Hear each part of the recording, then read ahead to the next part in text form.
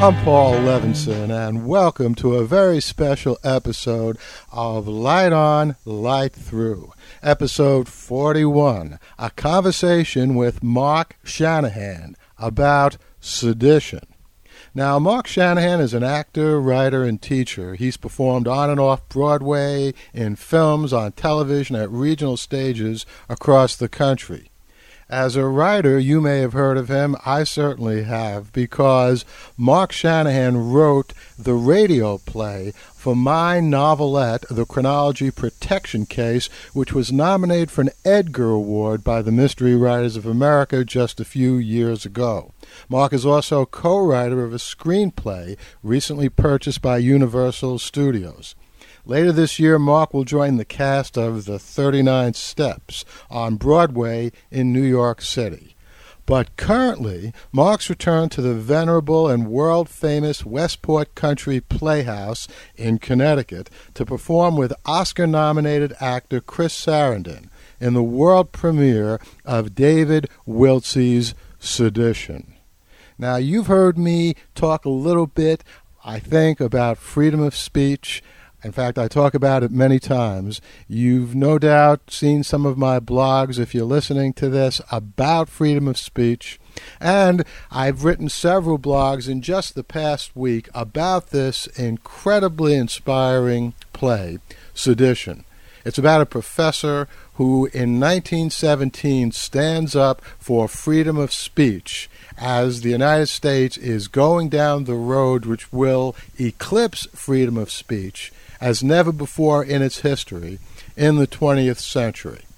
Now, I was fortunate to catch Mark in between performances about an hour ago. We had a wonderful 25-minute discussion about sedition, about its importance in today's society, about the role of theater and how it presents intellectually important ideas in a way that movies and television, although they can do a lot of good as well, can't do. Certainly not the same as theater. And most of the episodes of Light On, Light Through, as you probably know, are about 15 or 20 minutes in length. Since the interview that you'll hear is about 25 minutes, this episode will go over 30 minutes because there will be a few other things I hope you'll be interested in hearing that I'll talk about after the interview. So now, without any further ado, my interview with Mark Shanahan about David Wiltse's Sedition. Hey, I'm talking to my good friend Mark Shanahan, and last Sunday, as my listeners know, I saw this wonderful play, Sedition. Mark plays a major role in it. Mark, why don't you start off by telling us what it was that attracted you about Sedition? Sure. Well, I've worked at the Westport Country Playhouse before in Westport, Connecticut, and it's a very venerable and acclaimed stage in Westport, right outside New York. And the walls of the Playhouse alone are adorned with posters from the last century's worth of incredible performers and plays that have gone on there. Every great notable name from stage, television, and film has sort of trod the boards there at one point or another. And it's a really thrilling and terrific place. A few years ago, Joanne Woodward raised a lot of money to renovate the place, and it's now under the artistic director, Caswell Thompson, who's also the director of our show Sedition by David Wiltse. The first show I did at Westport was called Journey's End, and that was a World War I play about soldiers in a trench dealing with what happens when you get to war. This play deals with the people on the home front and perhaps speaks to the idea of, well, how do you make sure that you don't get into that position, or should you, or at what point do you decide you do go to war? And it's a world premiere of a play that is based in real fact. It is the true story of what happened to Professor Andrew Schrag, who happens to be the grandfather of our playwright David Wiltse. And audiences really do seem to gasp a little bit when they hear that it's a true story. Maybe they think these things could never happen. But in the wake of the Espionage Act of 1917, certain kinds of speech were deemed to be seditious and maybe a danger to the war effort. And in our play, Professor Schrag, who's played by Chris Sarandon, whom audiences know from his Oscar-nominated performance in Dog Day Afternoon and lots of TV shows and films, including The Princess Bride, as well as being a very accomplished stage actor, Professor Schrag convinces a student perhaps tries to convince a student not to go to war. And when the kid meets an unfortunate end in the trenches, he feels compelled to speak out. And the government sends an agent in the form of Mr. Megram, played by Jeffrey DeMunn, who's a really fantastic actor whom audiences might remember from Shawshank Redemption and just about every movie they've ever laid eyes on. He comes in, blows into town, and puts Schrag on trial. And the play really, in the second act, shows us that trial of whether or not Professor Schrag's words could be considered dangerous to the war effort. And it really sort of satisfies a great need for public discourse and debate. And at various times, Paul, I think, and you saw it, maybe you'll agree or disagree, it really sort of has a good balanced argument from all of the major characters, who at certain points are right and certain points are wrong. But more than anything, I think it feeds a healthy and really insatiable desire to talk about issues which clearly have an effect on us today, as we have another wartime state where we're talking once again about what it means to be American, to be patriotic, whether or not you should speak out or whether we should watch our words, as Ari Fleischer once said. And we were glad that you came, because it also speaks to issues that you have been so passionate about. And when you spoke on our symposium, I think everybody mentioned that, yes, it's about what happened in 1917, but it's also about things that have happened in world conflicts over and over again, and we still deal with these same issues.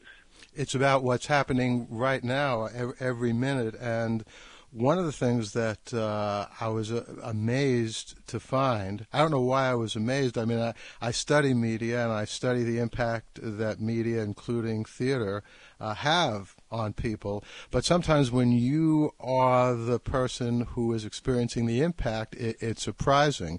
And as my listeners know, I'm no shy violet when it comes to speaking out on behalf of the First Amendment, when it comes to speaking about anything. That's right. But one of the things that happened, which I realized in retrospect was really 100% because of the inspiration of sedition, was the night after Tina and I saw the play. That was a little over a week ago. It was a Sunday. In the middle of the night, I was rummaging around the internet somewhere, and I came upon a story that in the reporting that ABC News was doing of the Iowa debate, which took place last week. Right. A very strange thing happened. The person who came in first in the internet poll that ABC itself conducted after the debate, Ron Paul, who's a representative from Texas who's running for the Republican nomination, for some reason ABC neglected to mention that when they were discussing the aftermath of the debate in their green room television segment. And before I realized it, I found myself dashing off a post to one of my blogs, infiniteregress.tv. Right, yeah. It got picked up all over the place.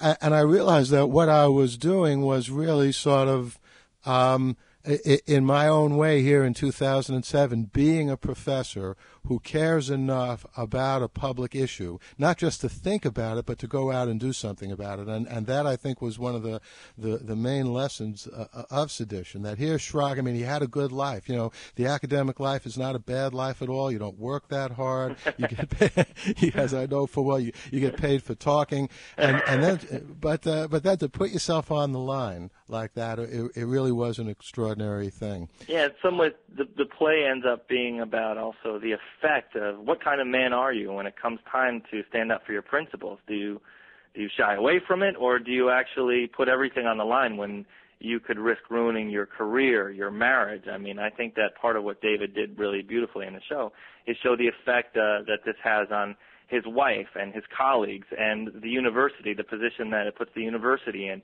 whether or not you should go along and toe the line for fear of losing your funding or being labeled seditious by the government, or whether you actually get up and you speak out. And that's part of the visceral thing that people react to with this play, I think, and something that clearly you know, as a teacher, you must deal with a lot too. What point do you keep talking and keep making your point of view clear when other people disagree with you? Yeah. Yeah, and the truth is, you know, in wartime, in any time, but especially in wartime, it's unbelievably easier, not to push these issues because, the general sense of a lot of people in the public, the character in the play, Megram, the government agent, as you said, does really an excellent job of presenting a point of view which all too many people have. Certainly when there's a war going on, don't do anything that could in any way be supportive of the enemy. I mean, that seems to make a lot of common sense. Right. But of course, the problem is when you go down that route, you become the very enemy that you are trying to beat in this war. A couple of years ago, I remember you made the keynote address at the Media Ecology Association meeting, and you spoke about issues of First Amendment and freedom of speech and how these issues have cropped up throughout history. And you mentioned that even during this time in World War I, that a lot of newspapers were threatened by the government and were worried about being shut down. And that shows this sort of chilling factor of how, just like this ABC poll that you picked up on here, of how information gets out to us and whether or not everyone gets information. Even in a day where we have the internet and we have radio and television and everything, all this information coming towards us at all times, how do we sift through it and who are we listening to and why? And I think in some ways, and I don't mean to insult you because I know you go on CNN and Bill O'Reilly and all these other shows, but that sort of stands in for public discourse and public debate these days. And one of the things that our show does by putting the trial on stage is show people arguing really passionately their points of view. And at one point or another, everyone in the show is right and they make sense. And we know that some people are angry in the audience and then they hear the other side of the debate and they feel passionately about the other guy's situation. And it's one of the great things about David's writing. You put good actors on a stage with a good text that really, I think, pleases the audience, that they hear all sides of this debate. There's no such thing as a true hero or a true villain in this story, I think. Yeah, and I think one of the joys of theater is that it is off the FCC radar, so that theatrical productions don't have to worry about the FCC coming in and finding them, as any radio or television production always has to keep in mind nowadays in these dark times for freedom of expression. But then even beyond that, precisely because it is such a personal medium, and precisely because it's not going out to millions of people at the same time, precisely because it has this intimacy, this connection really with the ancient world, because obviously theater is the oldest medium, you can do things and you can have an intellectual discourse in the theater that you just can't find anyplace else. And one of the things that really struck me about the play, just as someone in the audience, was, in one sense, it was a very naked production. I don't mean there was any nudity in it, although that's never bad. But yeah, right. But hey, we're trying to get some people to come, build the audiences. But no, what I mean is the stage, didn't it wasn't bristling with special effects, and lights weren't going off and here and there. Right. And as you were saying, it was just people standing up there talking. It was just the ideas. People in Socrates' time could have seen that play, and actually, too bad that more people in the Athenian democracy didn't see a play like that. Hey, maybe I'll write a story about. We'll send David Wiltse back in a time machine. Right? Yeah, I see your next novel coming out. Well, it's the thing that is making me really proud about doing Sedition, and not that we have to take ourselves so seriously, but the fact is you have a stage and you have an audience and you're charged with, you have the hubris to invite people to come hear what we're presenting. And it goes back to what the theater's supposed to be for in the ancient Greeks and the influence, and probably before that, and the influence that the Greeks have lent on down to us in modern theater today, which is to stand up there. In Greek times, they stood up and said, hey, why are the gods doing this to us? Let's talk about what's going on in our world and make you think in some cathartic fashion and make you feel. And in this production, I think Tazewell Thompson, our director, has very smartly stripped it down into the real essentials, which is not trying to load it up with some real sense of spectacle, which you get so often, and that can be fun too on the Broadway stage. But just actually have good actors, skilled and seasoned actors. I sit there and I marvel at Chris and Jeff DeMund and all the rest of them every night, that you come out and make your case and speak the words with real skill, and it stirs people. And all you really need once you realize it is a good actor and a good piece of writing. And bit by bit, you can, put one forward in front of the other and realize that you've stirred an audience into debate and passion and emotion. And after the show, we meet people in the lobby. We hear from people, and even during the show, we hear them gasp or ooh and ah, and really get behind certain characters. And we know that's the excitement of live theater, the living stage, which really caters to the playwright, caters to the words in a way that film or TV doesn't necessarily, when you can create a performance through editing and soundtracks and all these other things. But the theater really is happening right in front of you. It's that crazy tightrope walk where you know something could go wrong at any minute, but you also know that you're part of it if you're in the audience. And since this show has a hearing in it, the audience really is a part of it. We're speaking right to them and trying to make our case to the audience. And that's what the play is about in many ways, I think. Yeah, and it was a very dramatic moment in the play when the action turned to the audience, and we realized that we, in effect, were the jury that the characters were speaking to and appealing to. And about that audience, one of the things I was also really impressed with, and I think this is an indication of how powerful Sedition is and how powerful the performance was, the audience really had people of all ages in it. Sometimes you go to a play and you just see mainly people in their 20s, and or sometimes matinees, it's all older people. Yeah, right. And this certainly did have some people in their 70s and 80s, and they were as passionate as everyone else. And in the panel discussion afterwards, they were practically standing up and applauding and making points. And what this shows, I think, is this issue. This freedom of speech issue is a demographically comprehensive issue, meaning that it cuts across all ages. It doesn't matter if you're 8 years old or 80. The freedom to speak your mind is absolutely essential to your life and to this democracy. Yeah, and you got to hand it to Tazewell Thompson, the director and the artistic director of the Playhouse. Here it is in the summer in a beautiful theater, and he's decided to give people a challenging play about politics and about people, and also really something that you don't know how a new play is going to go over. We're very excited because we're doing a new play. This is the first production, and yes, there are other productions already being lined up for it, but this is the original production, and Taz took his chance and put this in front of his audience, and it's so amazing to see people take to it. There's a moment in the play where Professor Schrag turns to the audience and he says, throughout history, all the bullies and priests and political bosses have always told us what we shall not do, but only our Bill of Rights tells us what we are free to do. And you hear an audience gasp and think, yeah, this is true.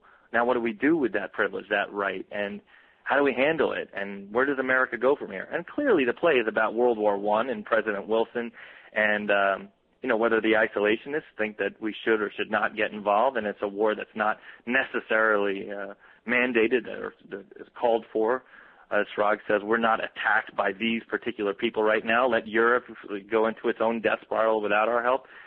And yes, there are parallels, but it's different. President Bush and Iraq are clearly different historical contexts. And yet, the debate about what it means to decide to go to war, what it means if you're speaking out against it, are you weakening, are you not supporting the troops, all these things are absolutely things that speak to us today. The comparisons are obvious in some ways and are also different throughout because these are different historical contexts, but we can't help but have an emotional reaction to recognizing ourselves in 2007 back in 1917 or 1918, I think.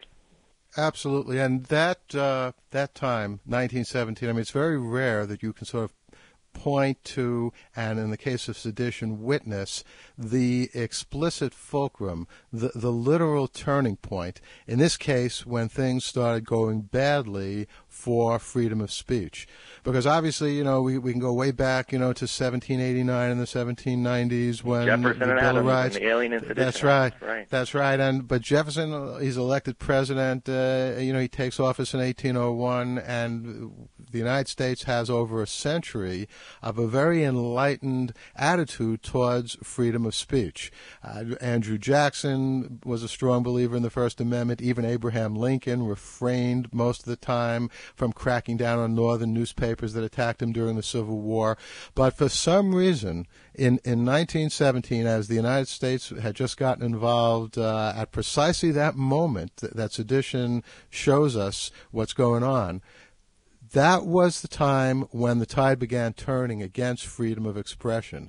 And so Professor Schrage is standing up there, in effect, from our vantage point in 2007, pleading with the world and pleading with the audience and pleading with anyone who can hear him not to go down this path. And it's sort of interesting because on the one hand, as we know, Schrage lost that larger argument. The clear and present danger decision did go against Schenck and his handing out of anti-war leaflets near a draft center, and then the FCC came into being in the 1930s.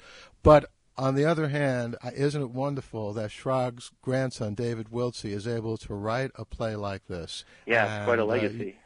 Yeah, and you folks are able to put it on. I mean, there's a certain magic in that. It's almost literally that Schrage is speaking to us across the decades. Yeah.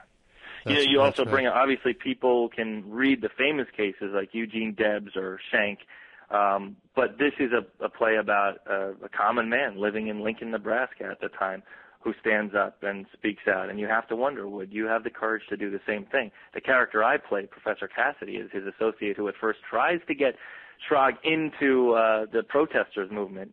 And then when Mr. Megram, the government agent, shows up and asks him to name names of who these people are who are speaking out against the government, he blackmails them with a bit of indiscretion from his past, and Cassidy falls. He gives in.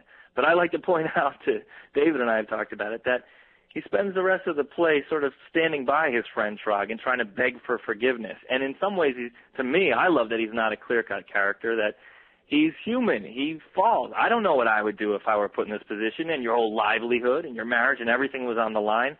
And it does make you ask a question. And I think aside from all the politics and things of the play, is definitely about, it also is about asking people to think about, what do you do in a bad situation? How do you react? How do people gun for each other when they're trying to attain a position of power? And how good a friend are you? How far does your friendship go? And when the time comes, do your knees buckle, and do you give in, or do you stand up for what you believe no matter what the cost is? And I think that's the strength of David's play and the strength of the legacy of I think, showing a play about his grandfather and saying, yeah, he might have been heroic for standing up for his beliefs, but it also was very destructive in his life. It's not just a beautiful story about a heroic man. It shows the weight that this takes on you. And you, by the way, as Cassidy, do have a wonderful moment. Actually, your whole performance is excellent, but there's an especially wonderful moment near the end where you stand up, you jump to your feet, and you applaud what Schrage is saying after being a little more ambiguous throughout. And one of the things, I'm glad you mentioned, it's not easy standing up to these things. I mean, I'm the kind of person, I welcome any publicity for what so I don't mind, if people attack me or whatever, but I remember, I'm 60 years old, even though I feel like I'm 19, and most people think I act like I'm 19, but I remember what it was like in the 1950s. My father was an attorney, and, he would get calls from some of his friends who were concerned about Joseph McCarthy and the communist witch hunt, and, so that's the 1950s. we're never that far away from our lives, our professions being severely damaged and even ruined by a government that doesn't like what we're saying. And that's, why plays like this are so important. And ironically, getting back to the importance of the play, the FCC makes it not that easy for television and radio and any broadcast medium to say and do whatever they please. And in many ways, the theater is the last bastion of complete, open honesty about all issues. And I thought the play did a great job of presenting that. Yeah, the only gatekeeper with the theater is ticket buyers. You got to make sure people come. And we're, very fortunate that the Playhouse put its reputation on the line to say we're doing a political play, and people have come, and people are debating it. And, they're talking in the lobby and in the parking lot afterwards. But that's the power of the theater, the living stage. There's nothing like it, really. Yeah, and let me urge all my listeners, go up and see this at the Westport Country Theater. Believe me, you won't be sorry. If for some reason you don't get a chance to see it, though, I predict that Sedition will be running in many places for many years to come. In fact, Mark and I are hatching up a possible live reading, in contrast to a dead reading. I don't even know what a live reading means. Right. but a reading with professional actors of Sedition, which we'll do at Fordham University at the Lincoln Center campus sometime in the fall. So there'll be announcements about that at lightonlightthrough.com. Yeah, our education director at the Playhouse keeps saying, boy, we're doing it in the summer, but if it was in the fall, think how many have the opportunity to get students in to see this and how great that would be in school groups and all. And that's why I think it would be great if we do this at Fordham and get some students in there to see it, and hopefully anybody else who would want to come down. We'll have to talk more about that, yeah. Yeah, and here's my last word on this, an inimitable Levinson prediction. I predict Sedition will win a Pulitzer Prize. From your lips to the committee's ears. Well, yeah. I'm sure David Wiltsey is happy to hear that. So. Yeah, I'm sure the committee takes what I say very seriously. But all right, listen, Mark, thanks. It's been great talking to you. Thanks very much for all the support, and I hope everybody gets a chance to come see the play we run another week or so. So thanks, Paul. I appreciate it. Take care. Bye-bye. Right, bye-bye. The Light on Light Through podcast is proud to be part of the Blueberry Network. That's blueberrywithnoease.com. And now a word from our new sponsor, GoToMyPC. Communication theorists know that there are two kinds of information that we need to thrive in this world. One kind of information comes from the mass media, newspapers, radio, television. The other is information that we ourselves may create or write. Now, you can get the information on radio and television and the Internet just about anywhere. So what do you do when you have some very valuable information that's on your home computer and you're out there traveling somewhere, maybe across town, across the country?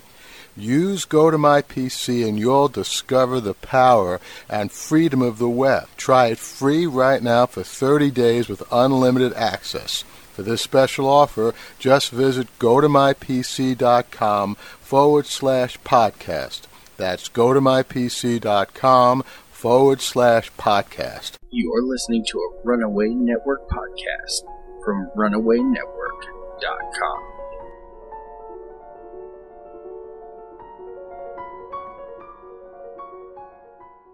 Yes, indeed, and the LightOnLightThrough.com podcast is now proud to be part of two networks, the Blueberry Network, which is sweet, and the Runaway Network, which is very edgy.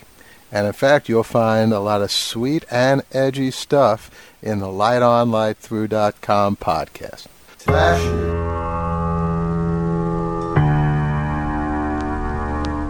And our flashes today are all about television and film. See, even though I love theater, I'm still a devoted watcher of both TV and movies. So starting with television, John from Cincinnati ended its enigmatic season. It might be its last season. It was its first season last night.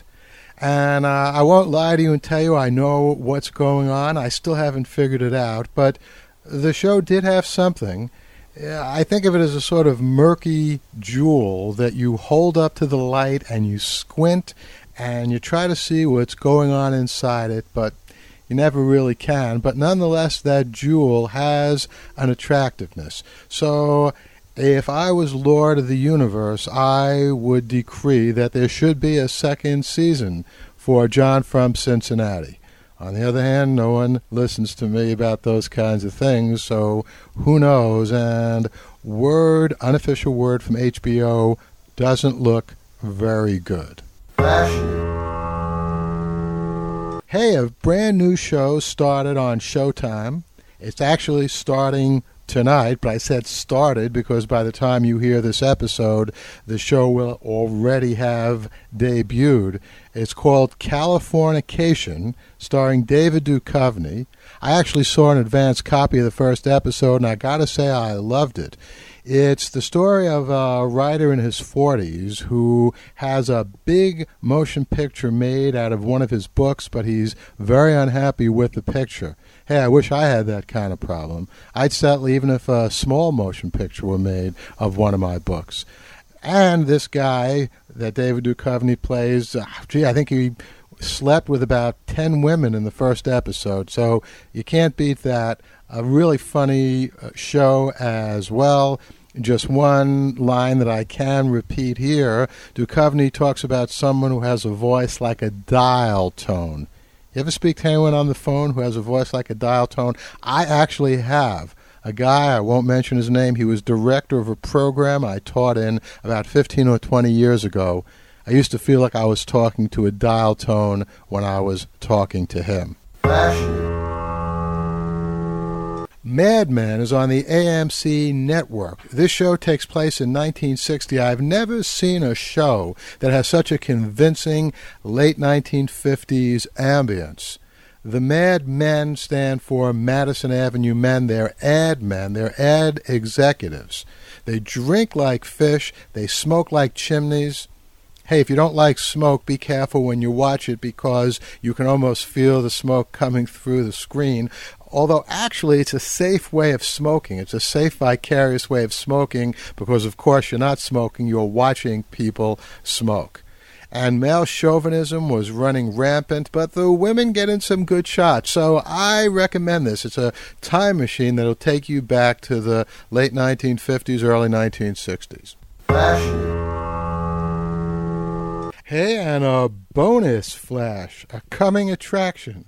In the next Light On, Light Through, or maybe the one after that, but in a podcast coming up very soon, we'll have the man, the genius behind the Obama Girl videos.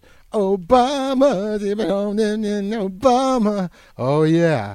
Ben Rellis, producer of the Obama Girl videos, will be my guest, my exclusive guest, on 1 or 2 or 3 episodes from now of Light On, lightthrough.com. So keep listening.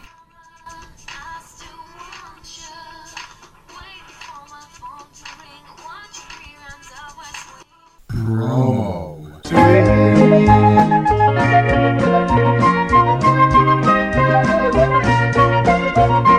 And that's the sweet music of our promo suite. That means we're coming to the end of this episode of Light On, Light Through. But coming up, you'll hear a great promo for Mike Thinks. MikeThinks.com, the savviest podcast in town. Go over and take a listen. You'll definitely enjoy it. Hey, and you're going to hear a promo for Sean Farrell's patio book of my first novel, The Silk Code. And Sean has actually finished the patio book now. As a special treat, you'll hear an interview that Sean did with me. Actually, I don't know how much of a treat it is for you to hear more of my voice, but Sean did do a very good interview, and you can hear that now, as well as the complete patio book. You can get it on iTunes. You can get it on Sean's webpage. Just go over to lightonlightthrough.com, and you'll find a link for it. And you'll also hear a promo for the Punk Horror Podcast as well. So listen, it's been great talking to you. I look forward to talking to you next time. In the meantime, sit back, relax, and enjoy.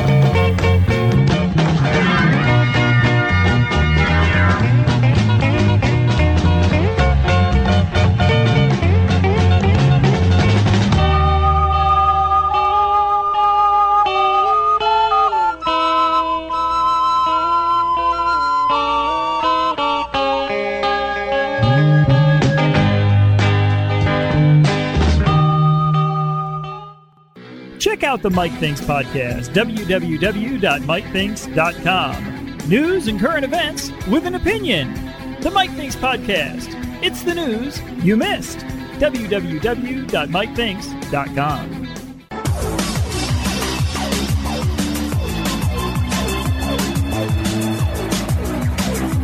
The Locus Award-winning novel by Paul Levinson comes to life in this free podcast novel.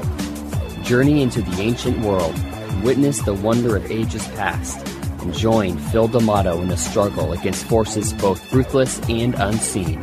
Visit www.thesilkcode.blogspot.com to learn more about the author and the novel, and subscribe today at podiobooks.com. Join the battle, witness the wonder, or forever be victim to the awe and power of the Silk Code. Phil D'Amato is ready. Are you?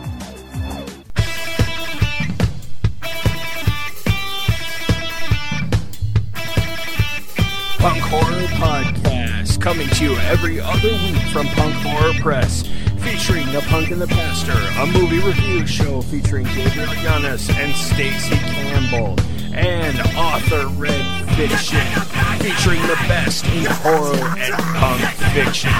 Don't miss it. Subscribe now at www.punkhorror.com.